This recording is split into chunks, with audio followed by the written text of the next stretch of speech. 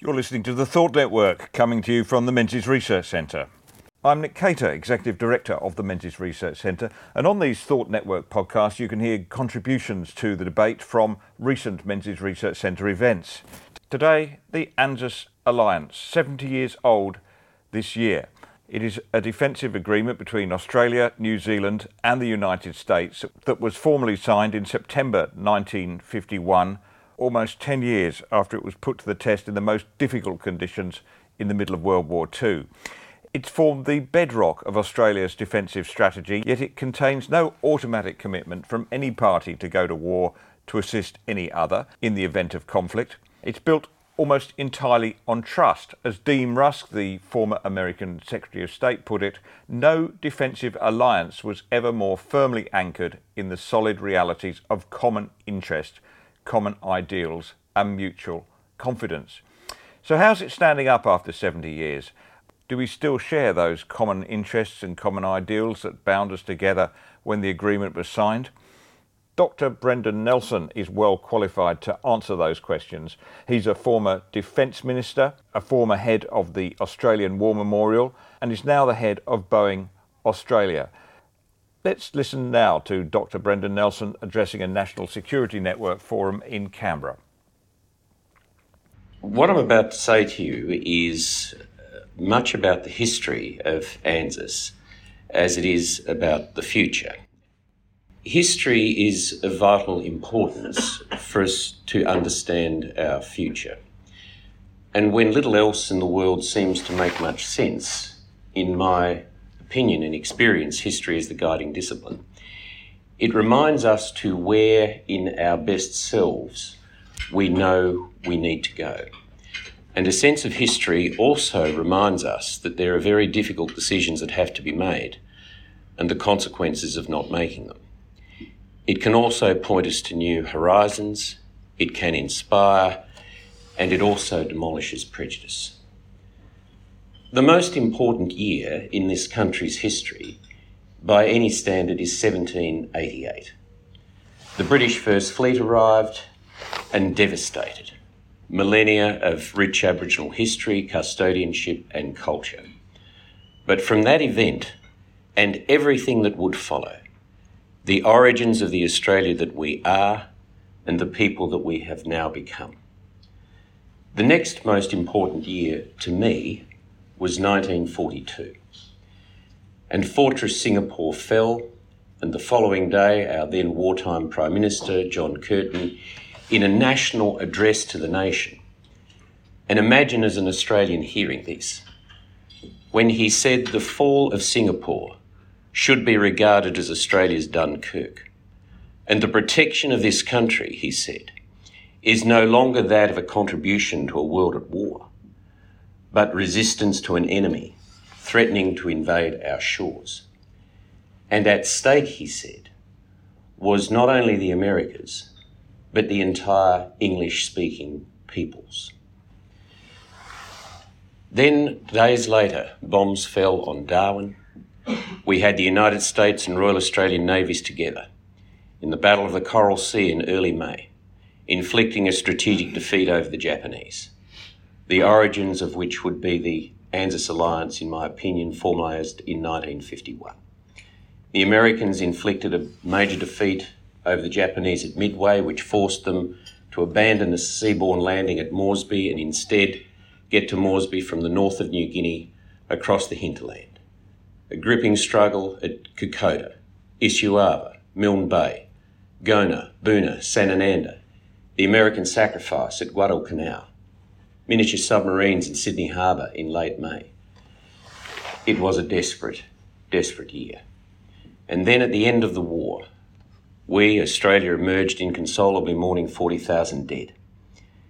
The Americans had 300,000 casualties in the Pacific from December 1941 to the end of the war.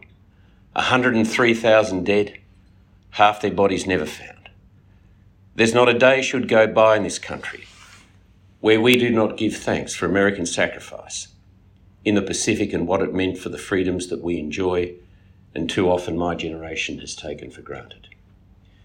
The Second World War had three major geostrategic consequences for Australia. The first is that we knew that we could no longer rely on Britain for our security. We would instead look across the Pacific to the United States. It also created the conditions for Australia to engage in time an emergent Asia, and an Asia with which we could engage on equal and respected terms.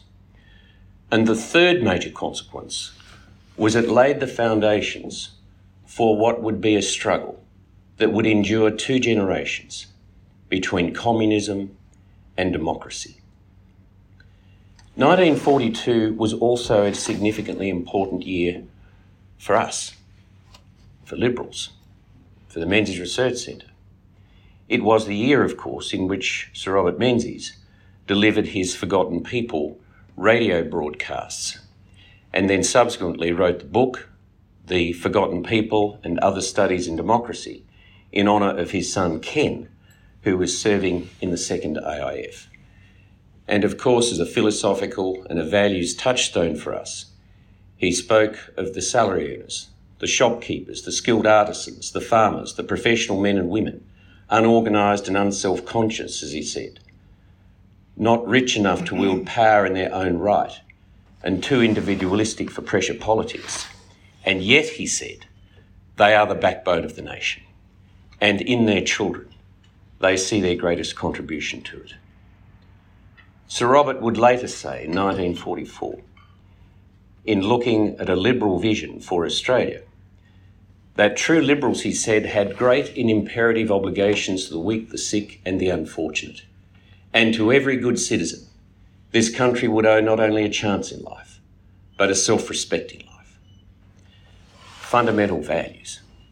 And for the United States, for me, etched in marble there in Washington, D.C. at the Jefferson Memorial, the promissory note that he wrote in co-authoring the American Declaration of Independence, which speaks not only to America, but to countries and citizens of countries like ours, who believe in political, economic and religious freedoms, when he said, "We hold these truths to be self-evident, that all men are created equal, that they are endowed by their Creator with certain inalienable rights, among them life, liberty and the pursuit of happiness, and that governments are instituted amongst men to uphold these rights."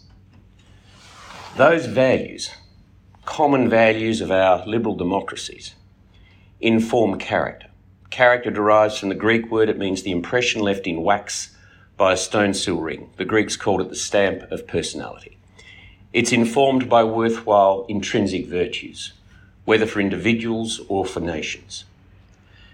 And they are deeply rooted in our adversities, those events that have shaped us as a people, our heroes, those whom we choose to honour, our villains, our triumphs, and our failures, and how we also respond to emerging new and increasingly threatening horizons.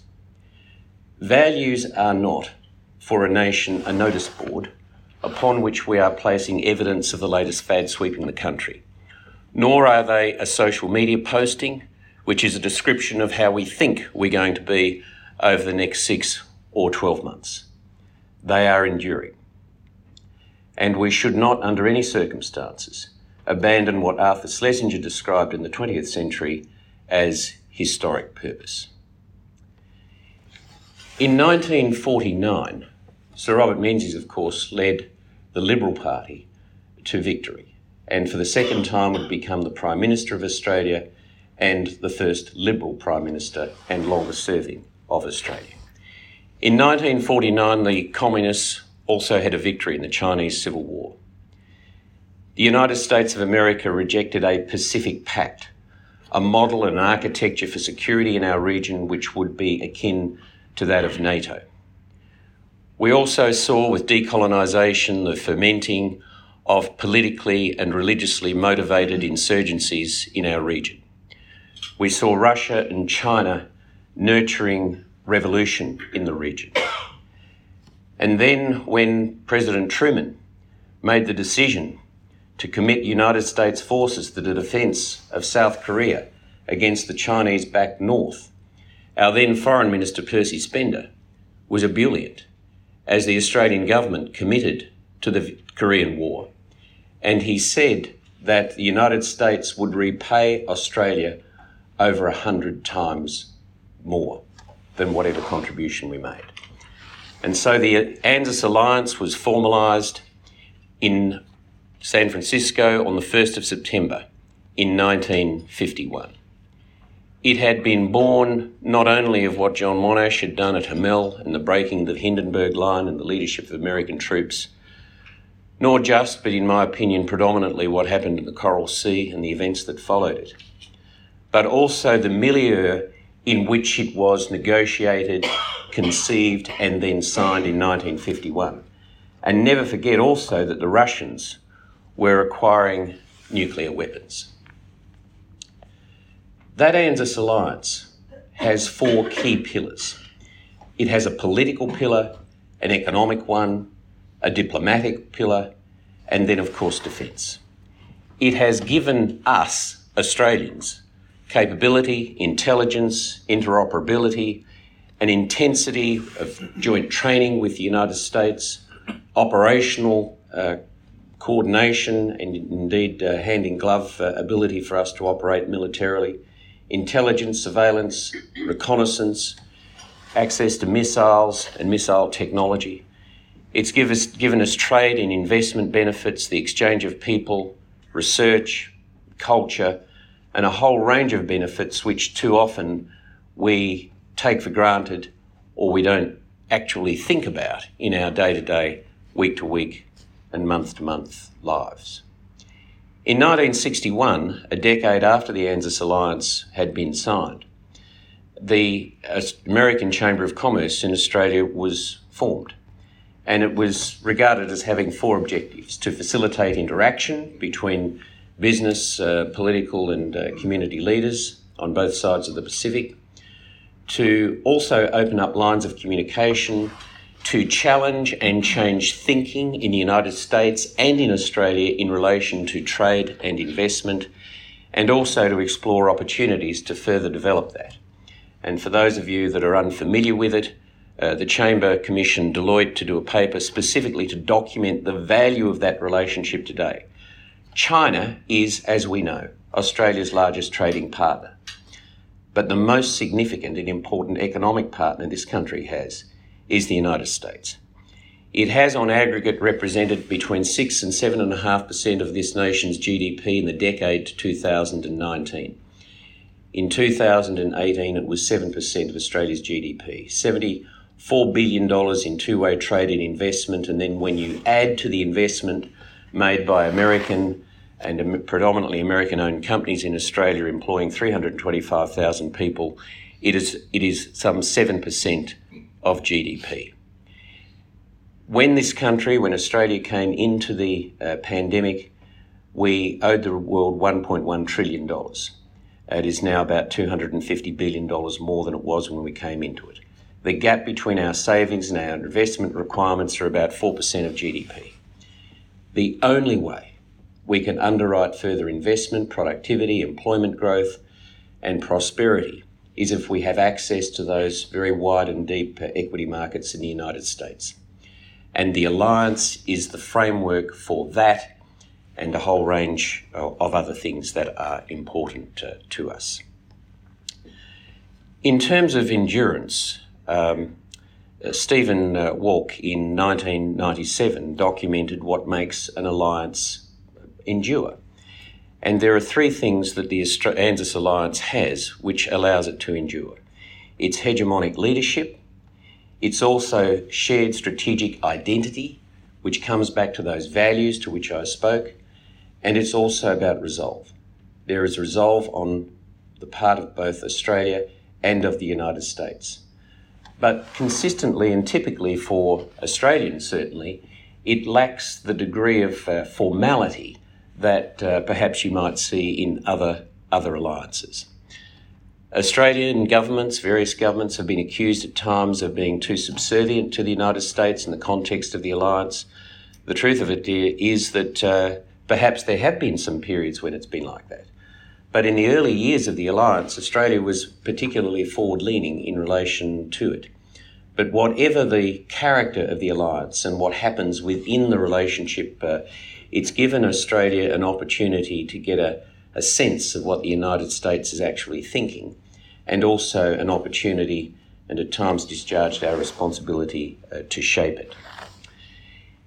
A decade ago, in 2011, Henry Kissinger's tome on China was published. And you will recall, for those of you who've read it, in the latter quarter of the book, he spoke about the Indo-Pacific.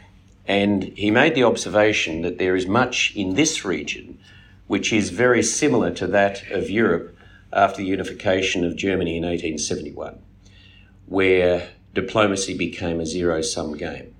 And there was advanced and rapid militarisation of a number of the countries in Europe. That also in our region we have deep unresolved historical enmities. We also have a number of countries throughout the region who regard militaries as being there to be used for various purposes. We are, as we all now know, living through the most consequential geostrategic realignment in our lifetime. As the Prime Minister said a year ago on the 1st of July when he was releasing the Defence Strategic Update, we live in a world that is very similar to and has similarities to the world of the 1930s and the early 1940s, that we are about to emerge into a poorer, more dangerous and less organised world. Our policy as a country, as we now know, overall is to shape, deter and respond. And in terms of shaping, we saw Maurice Payne, our Foreign Minister at ANU in, I think it was June last year, deliver that speech where the centre-right government was firmly recommitting itself to multilateralism, to drive bilateral arrangements with countries that share similar values with us, but also to drive multilateral arrangements both in our region and globally. We've seen the Quad at work, reinvigorated in 2017.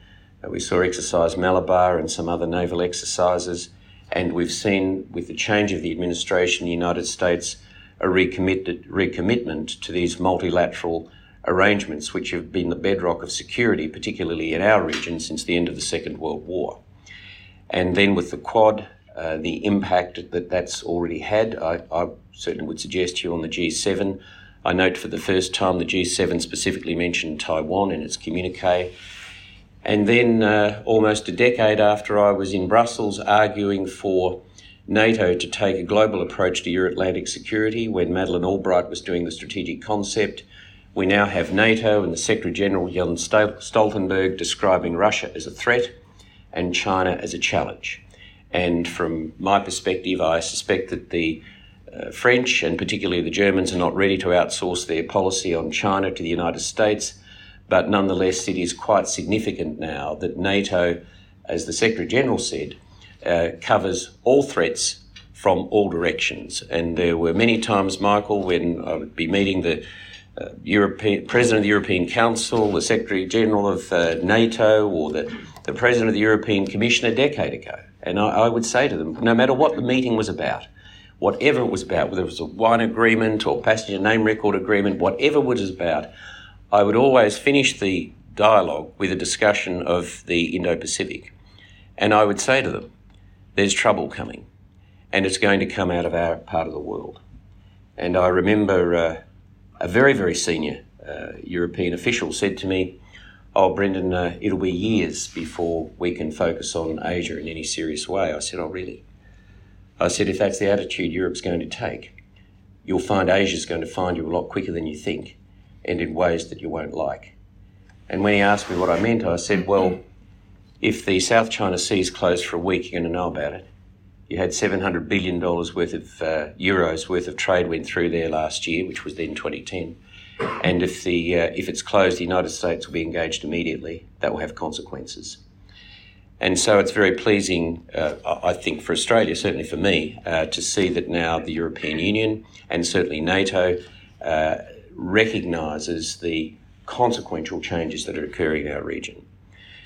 For us, it's about deepening the alliance and in all of its facets, not just the military and the intelligence sharing, but all of the facets. And for us at AmCham, it's the trade and investment ties, extremely important. We delivered a report to the government recently about what needs to be done to further increase US investment in Australia, which is critically important at the moment.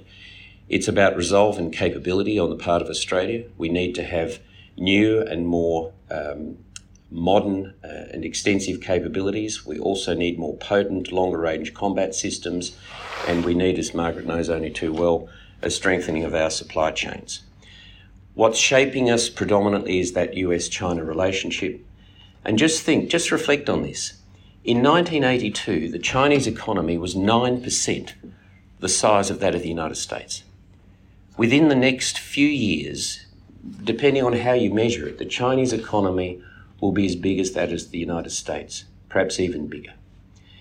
It's also about the fragility or stability of that global-based, that rules-based global order, which is so important to us, which we all, to varying degrees, have taken for granted, which has been challenged in recent years. The fragility of certain nation states, the pace of military modernisation, terrorism, which hasn't gone away. It certainly hasn't gone away, and it will be back, no matter what our best efforts. And then these asymmetric, unexpected threats that are coming from different parts of the world that we're not expecting. For Australia also, I think in a defence sense, we need to be deepening our engagement with the United States on anti-submarine warfare.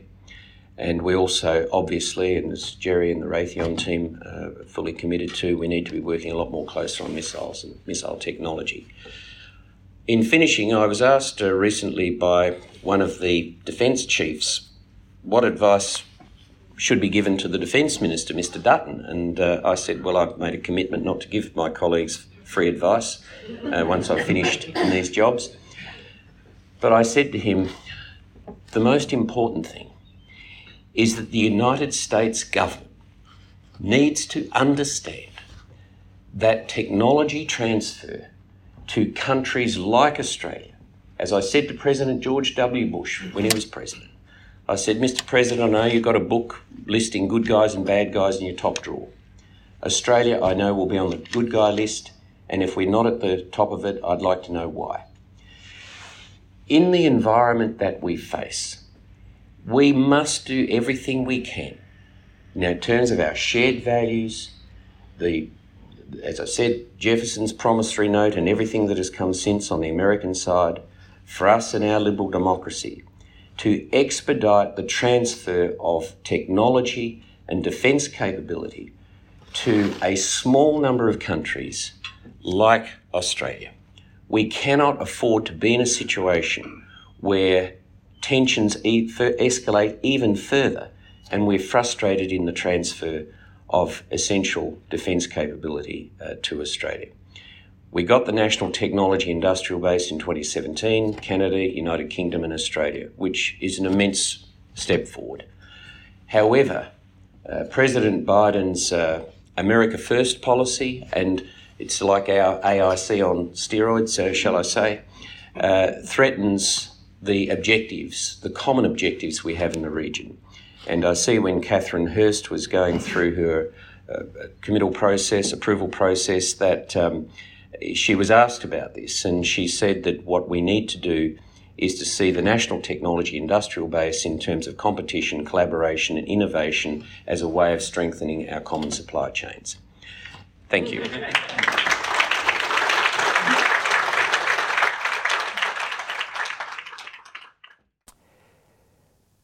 Dr. Brendan Nelson reflecting on 70 years of the ANZUS Alliance. I hope you've enjoyed this podcast. We'd like to produce many more of them, and you can help us by becoming a regular subscriber to the Menzies Research Centre from just $10 a month. Go to menziersrc.org/subscribe. I'm Nick Cater, and on behalf of the Menzies Research Centre, thank you for listening.